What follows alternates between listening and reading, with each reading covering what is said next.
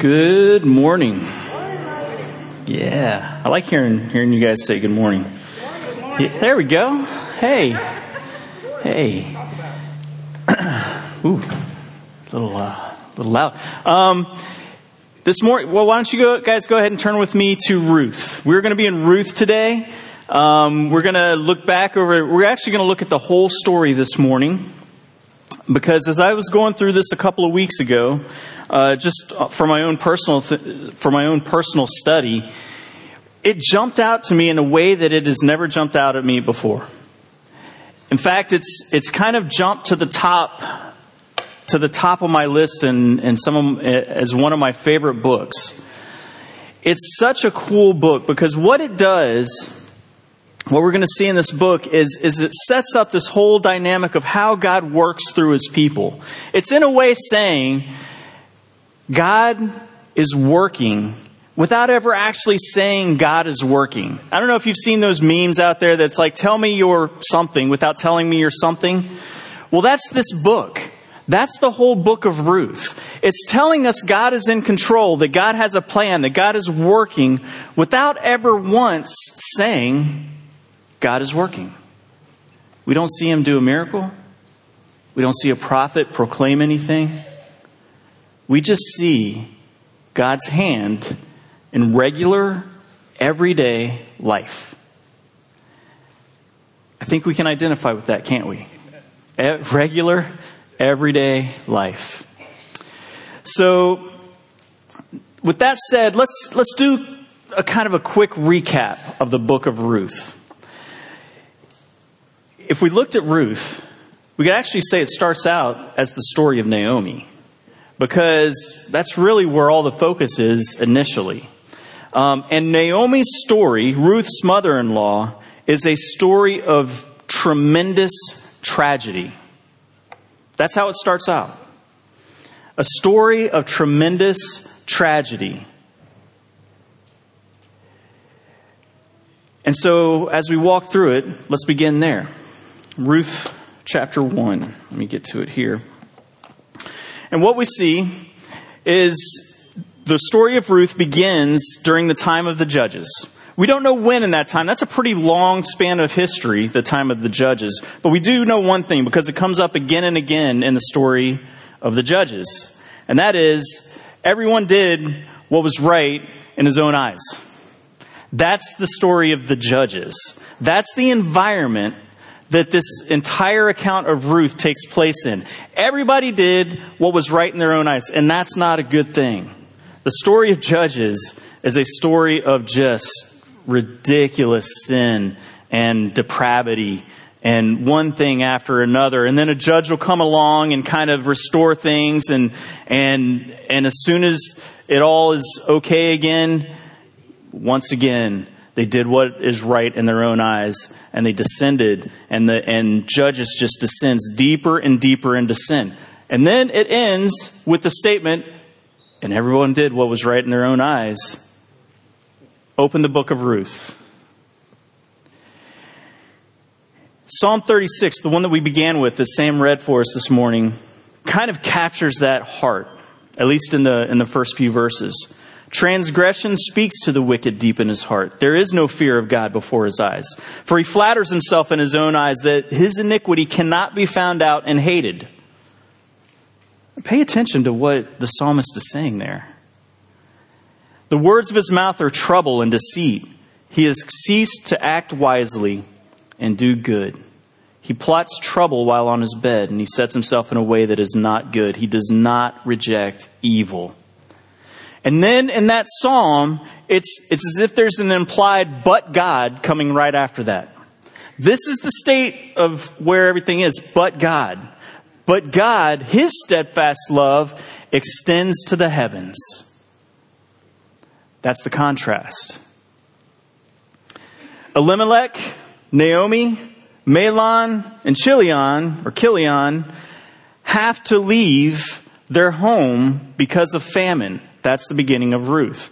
I cannot imagine, as a parent, there are few things that I can imagine as bad as watching your children starving and not being able to do anything about it. That's their situation. That's why they leave Israel and go to Moab. Moab, historically, enemy of Israel. Lots of stuff goes on. In fact, in Judges, Moab conquers Israel at some point. Then a judge restores them and so on and so forth. But they conquer Israel. This is a last resort. And then Elimelech dies. Mahlon and Chilion marry Orpah and Ruth. Roughly 10 years goes by, somewhere in there, and they die. Naomi is left with no one. She has her daughters-in-law, but her husband, her children, but God. Naomi and Ruth the Moabite, and all throughout this book, that's how they refer to her, Ruth the Moabite, returned to Bethlehem. Ruth is the sole provider of the family. Goes out and she starts gleaning in the fields for any scraps of grain she can find.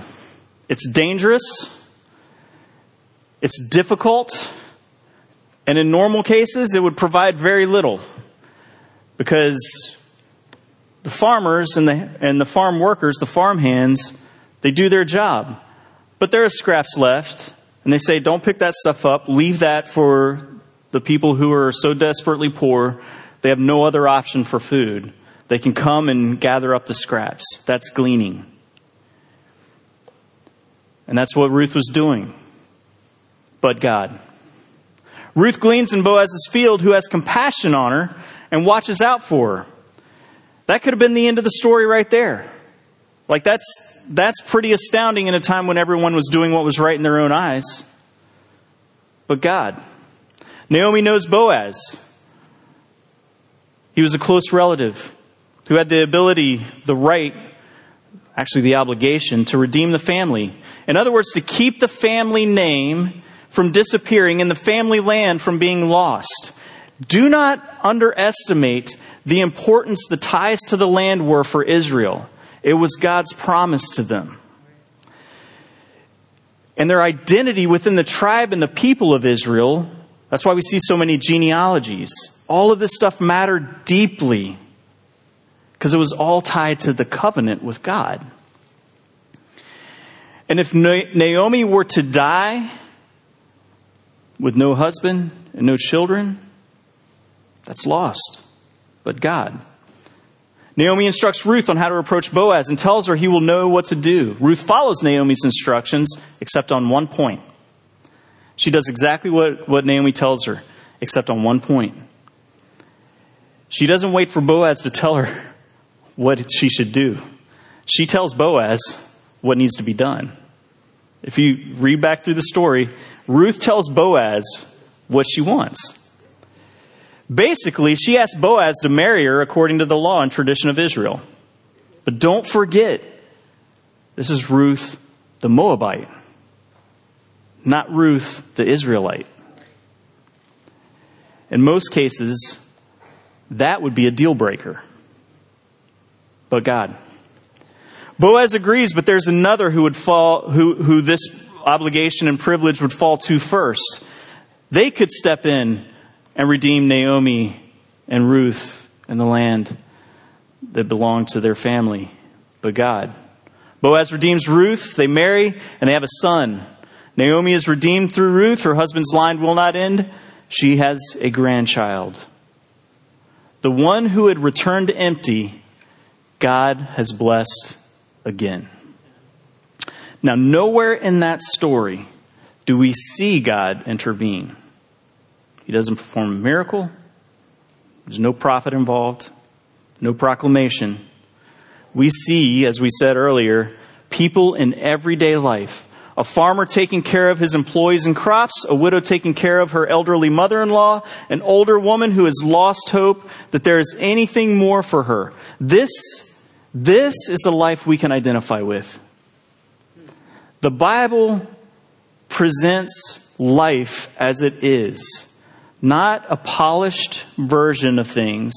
Not a pie in the sky. If you follow and have enough faith, everything will be great. It presents life in all of its painful reality.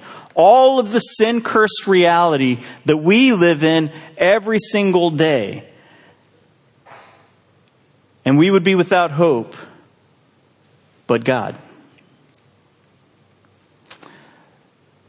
So, as we get into this, let's look for God's fingerprints because they are all over this story. But before we do that, let's pray and ask God to help us to understand it.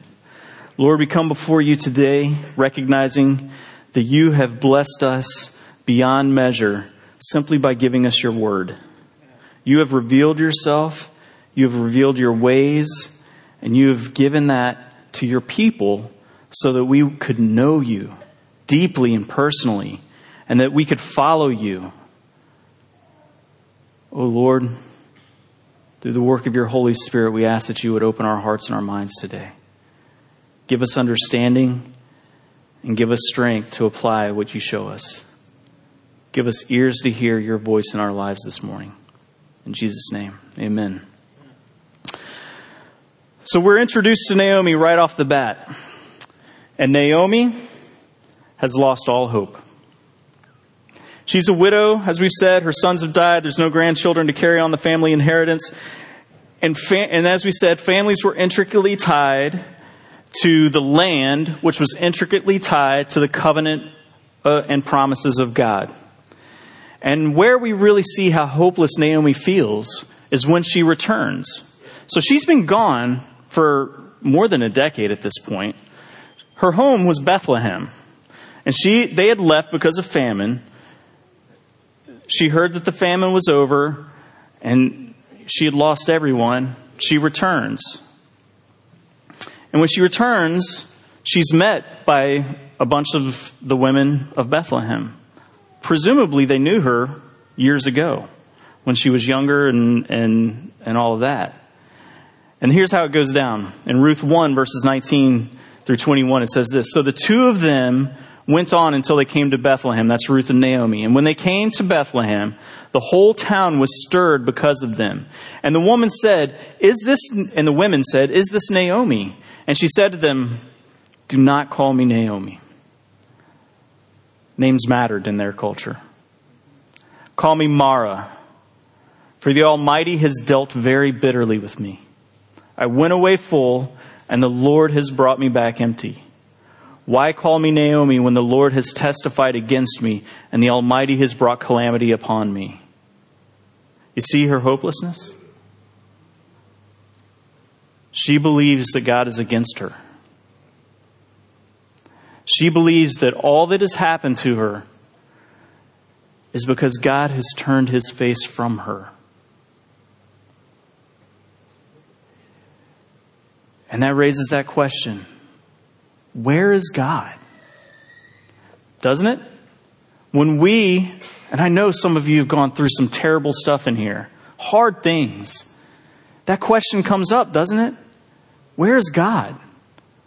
Where is he when we're going through this? Where is he when we're hurting? Is he against us? Has he brought calamity upon us? That's how it feels. But God. You see, here's where we return to what God has revealed about himself. This is why theology is so important. Theology, as I've said in youth group many times, is not a bunch of books written by a bunch of dusty old white guys. That's not what theology is about. I mean, maybe it's written by some dusty old white guys, but that's not what it's about. The reason we study theology is simply the study of who God is so that we can know God, what his character is like, what he's like, how he works in the world, and what his promises and his plans are for the world, us and the world.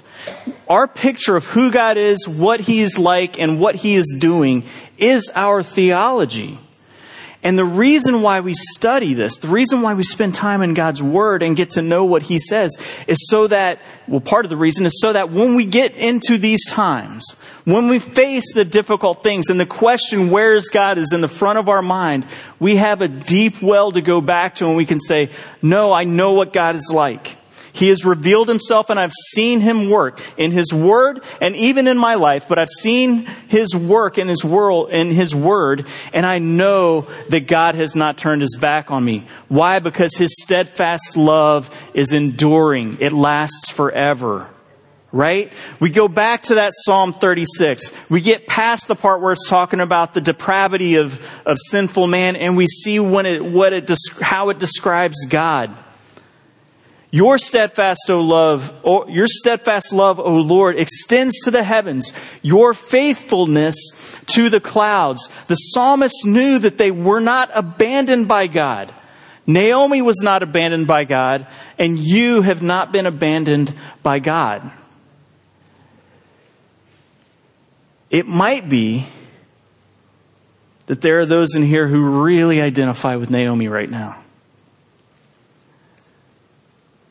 You feel like you've been the target of God. But what we see in his word is that God is at work, even when you don't feel it. He was at work in Naomi's life, though she could not see it in that moment. God brought Ruth. God is working through Ruth. God brought Ruth into Naomi's life. Who would have thought a Moabite daughter-in-law would be the means by which God would do his work in Naomi's life when she had lost hope? What an unlikely candidate. But God is writing a story. And Ruth's bold faith in that moment was exactly what was needed in Naomi's life. To the one who feels that they may or have lost hope, you are not alone, and you are still in God's story. And notice this. As hopeless as Naomi felt, she did not cut herself off from others. She tried. She told Ruth and Orpah, "Go home. There's nothing for you with me. There's no husband. There's no family. Go back to your family where you can be taken care of, where there's a possibility that you may remarry, where you can have a life." And Orpah resists for a little bit, but eventually she's like, yeah. And she's not wrong to do that. That wasn't wrong of Orpah, by the way. But Ruth, well, that's a different story. Ruth wasn't having it. We'll talk about her in a minute. This is where we see God's methods at work. God uses people in our lives. He uses people in your life. Don't push them out. That's our first reaction when we're hurting, when we feel lost. We feel like we're a burden. Don't push people away. They are the means by which God is working in your life. And then there's Ruth. Ruth is an impressive person. Don't forget, Ruth is grieving also. She lost her husband. She doesn't have kids. She's grieving just like Naomi's grieving. But Ruth is in a different place. She hasn't lost hope. In fact, she discovers her faith in her grief. Because when Naomi tries to push her away, God meets her. She's faced with a decision. We all come to places where we're faced with a major decision. Crisis of faith, if you want to use some of the old terms. But we see it in Ruth, when Ruth responds to Naomi in chapter 1, verse 15. And Naomi said, "See, your sister-in-law has gone back to her people and to her gods. Return after your sister-in-law." But Ruth said, "Do not urge me to leave you or to return from following you."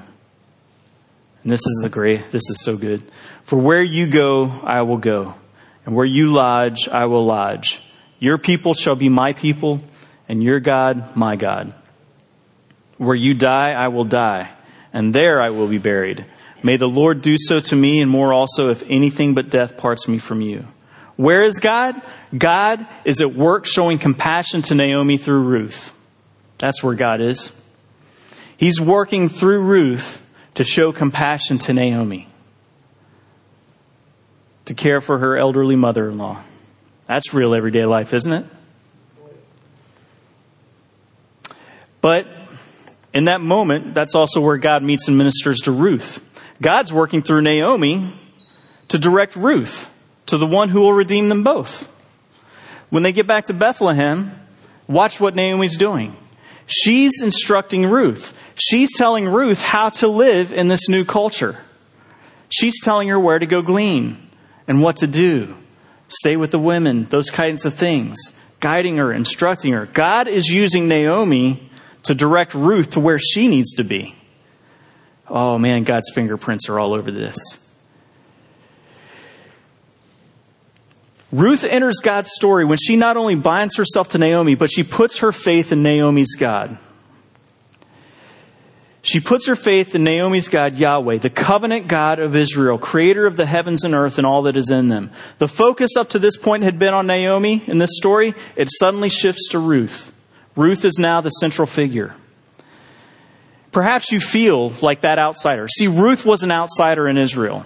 Man, we can't forget these things. She's grieving and she's an outsider. She's in a place where she, in all other circumstances, wouldn't really belong. Maybe you haven't yet trusted God to save you from your sins, to make you part of the family, to guarantee your inheritance for all eternity.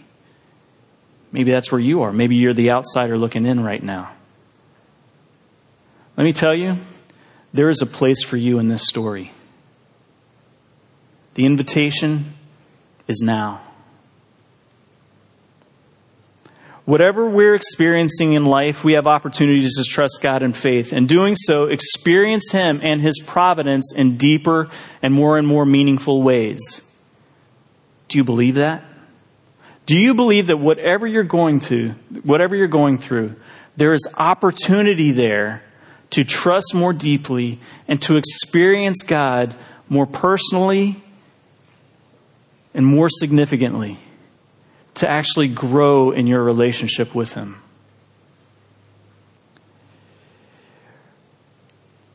For Ruth, this meant not allowing her grieving mother-in-law to push her away, but caring for her regardless of the cost. We see her faith lived out. We see God's compassion in Ruth's faith, and we also see God's provision and Boaz's obedience.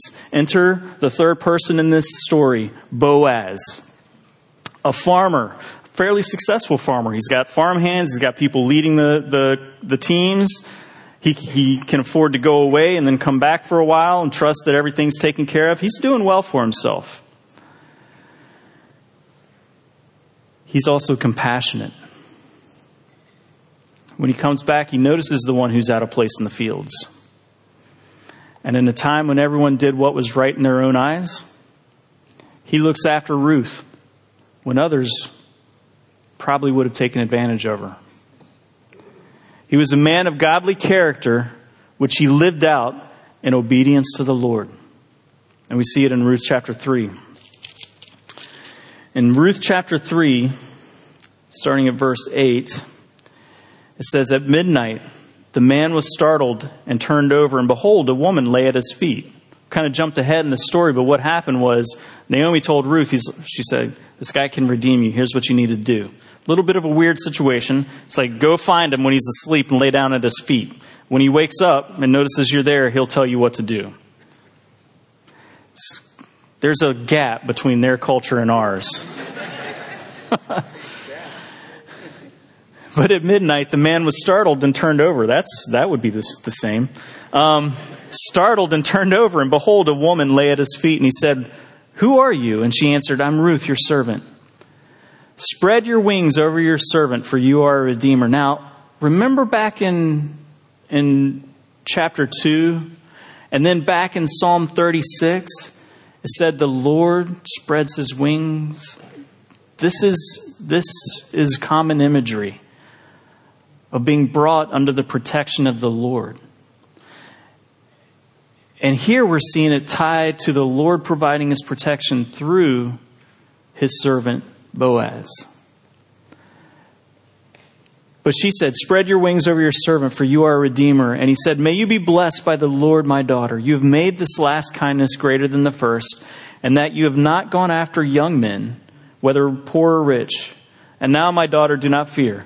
I will do for you all that you ask, for all my fellow townsmen know that you are a worthy woman. And now it's true that I am a redeemer. Yet there is a redeemer nearer than I. Remain tonight and in the morning, and if he will redeem you, good, let him do it. But if he's not willing to redeem you, then as the Lord lives, I will redeem you. Lie down until the morning." Boaz knew what it meant to live within a covenant relationship with God and his people. Everyone did what was right in their own eyes. Boaz, on the other hand, did what was right in God's eyes. He knew the law. He knew God. And so Ruth presents him with an opportunity to honor God by acting as the kinsman redeemer for Elimelech's family, and he responds.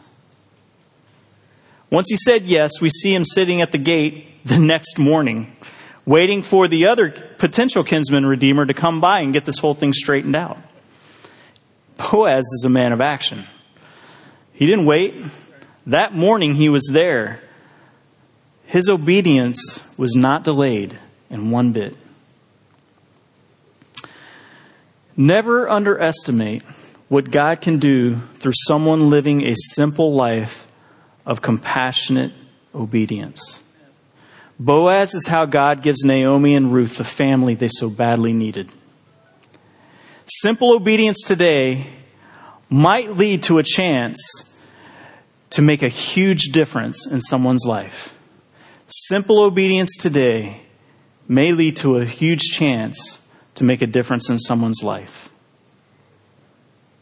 This week we saw history in the making, the overturning of Roe versus Wade.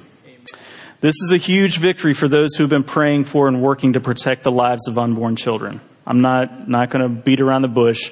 It's a big deal. But we also know this. There are going to be many people who are hurt, angry, and afraid that government is taking away their rights as a human being. We've seen it. You just have to flip through the news or social media, and that's obvious. And I think we can identify with that, right? We can relate to that. The fear that the government is going to take away or start passing laws or legislation that squashes our ability to live according to the morals and the values that we think are important. Might be able to have a little taste of what that feels like here. They may take away some of our privileges. A lot of people are going to be hurt and angry and maybe a bit fearful. My question to us is this. Will our simple, everyday faith lead us to be compassionate in the way that Boaz is compassionate and the way that Jesus is compassionate? That while we were still sinners, Christ died for us. We were completely at odds with Jesus. We were, in his words, enemies. And he showed us deep compassion, so much so that he died for us. Is that what our lives are going to look like in the circumstances we find ourselves right now? God uses compassionate obedience to invite others into the story. Boaz saw the opportunity in front of him to provide for someone. Will we see that in our lives? Will we see that in others? But as far as seeing God at work, I got to warn you. You might not see God working all this stuff out when you're in the middle of it. Oftentimes, we see it in hindsight. We have to look back. Naomi saw it in hindsight. In Ruth chapter 4, verses 13 through 15, we see where it finally all comes together. And she doesn't even say it. It's told to her. So Boaz took Ruth, and she became his wife, and he went into her. And the Lord gave her conception, and she bore a son. And the women said to Naomi, "Blessed be the Lord, who has left you this day without a redeemer. And may his name be renowned in Israel. He shall be to you a restorer of life and a nourisher of your old age. For your daughter-in-law, who loves you, who is more to you than 7 sons, has given birth to him."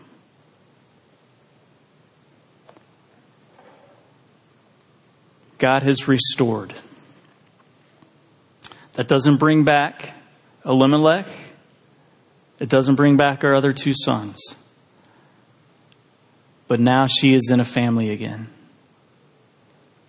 God's provision is overflowing in this. There's so much here. We see God working to provide through people in quiet, everyday ways. We could and probably should meditate on this for quite a while, to stop and consider this and really think it through. However, if that's all we see in this story, if we stop there, we have missed the most important point of the story of Ruth.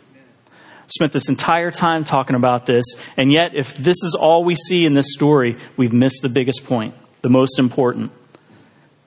It doesn't end with Boaz. This story doesn't end with him and Ruth having a baby along with Naomi as grandma and becoming a family with everyone living happily ever after. That's not the end of this story. The end of this story is, "And the women of the neighborhood gave him a name, saying, 'A son has been born to Naomi.' They named him Obed. He was the father of Jesse, the father of David. Now these are the generations of Perez. Perez fathered Hezron. Hezron fathered Ram. Ram fathered Amminadab. Amminadab fathered Nahshon. Nahshon fathered Salmon. Salmon fathered Boaz. Boaz fathered Obed. Obed fathered Jesse. And Jesse fathered David." The story ends with their child Obed, the father of Jesse, the grandfather of David, and from the line of David comes Jesus. The redemption story of Ruth points to the redemption story of us all. It points to Jesus. There is a much bigger story being played out here than just the story of Ruth, Boaz, and Naomi. Yes, that story matters deeply. It's part of the overall picture, and it falls into line with this much bigger story, the story that is God's story, the story of redemption, the story of Jesus. So,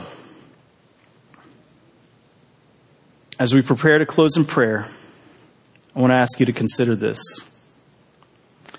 Every one of us, like Naomi, begins in a place without hope, separated from God and condemned in our sin.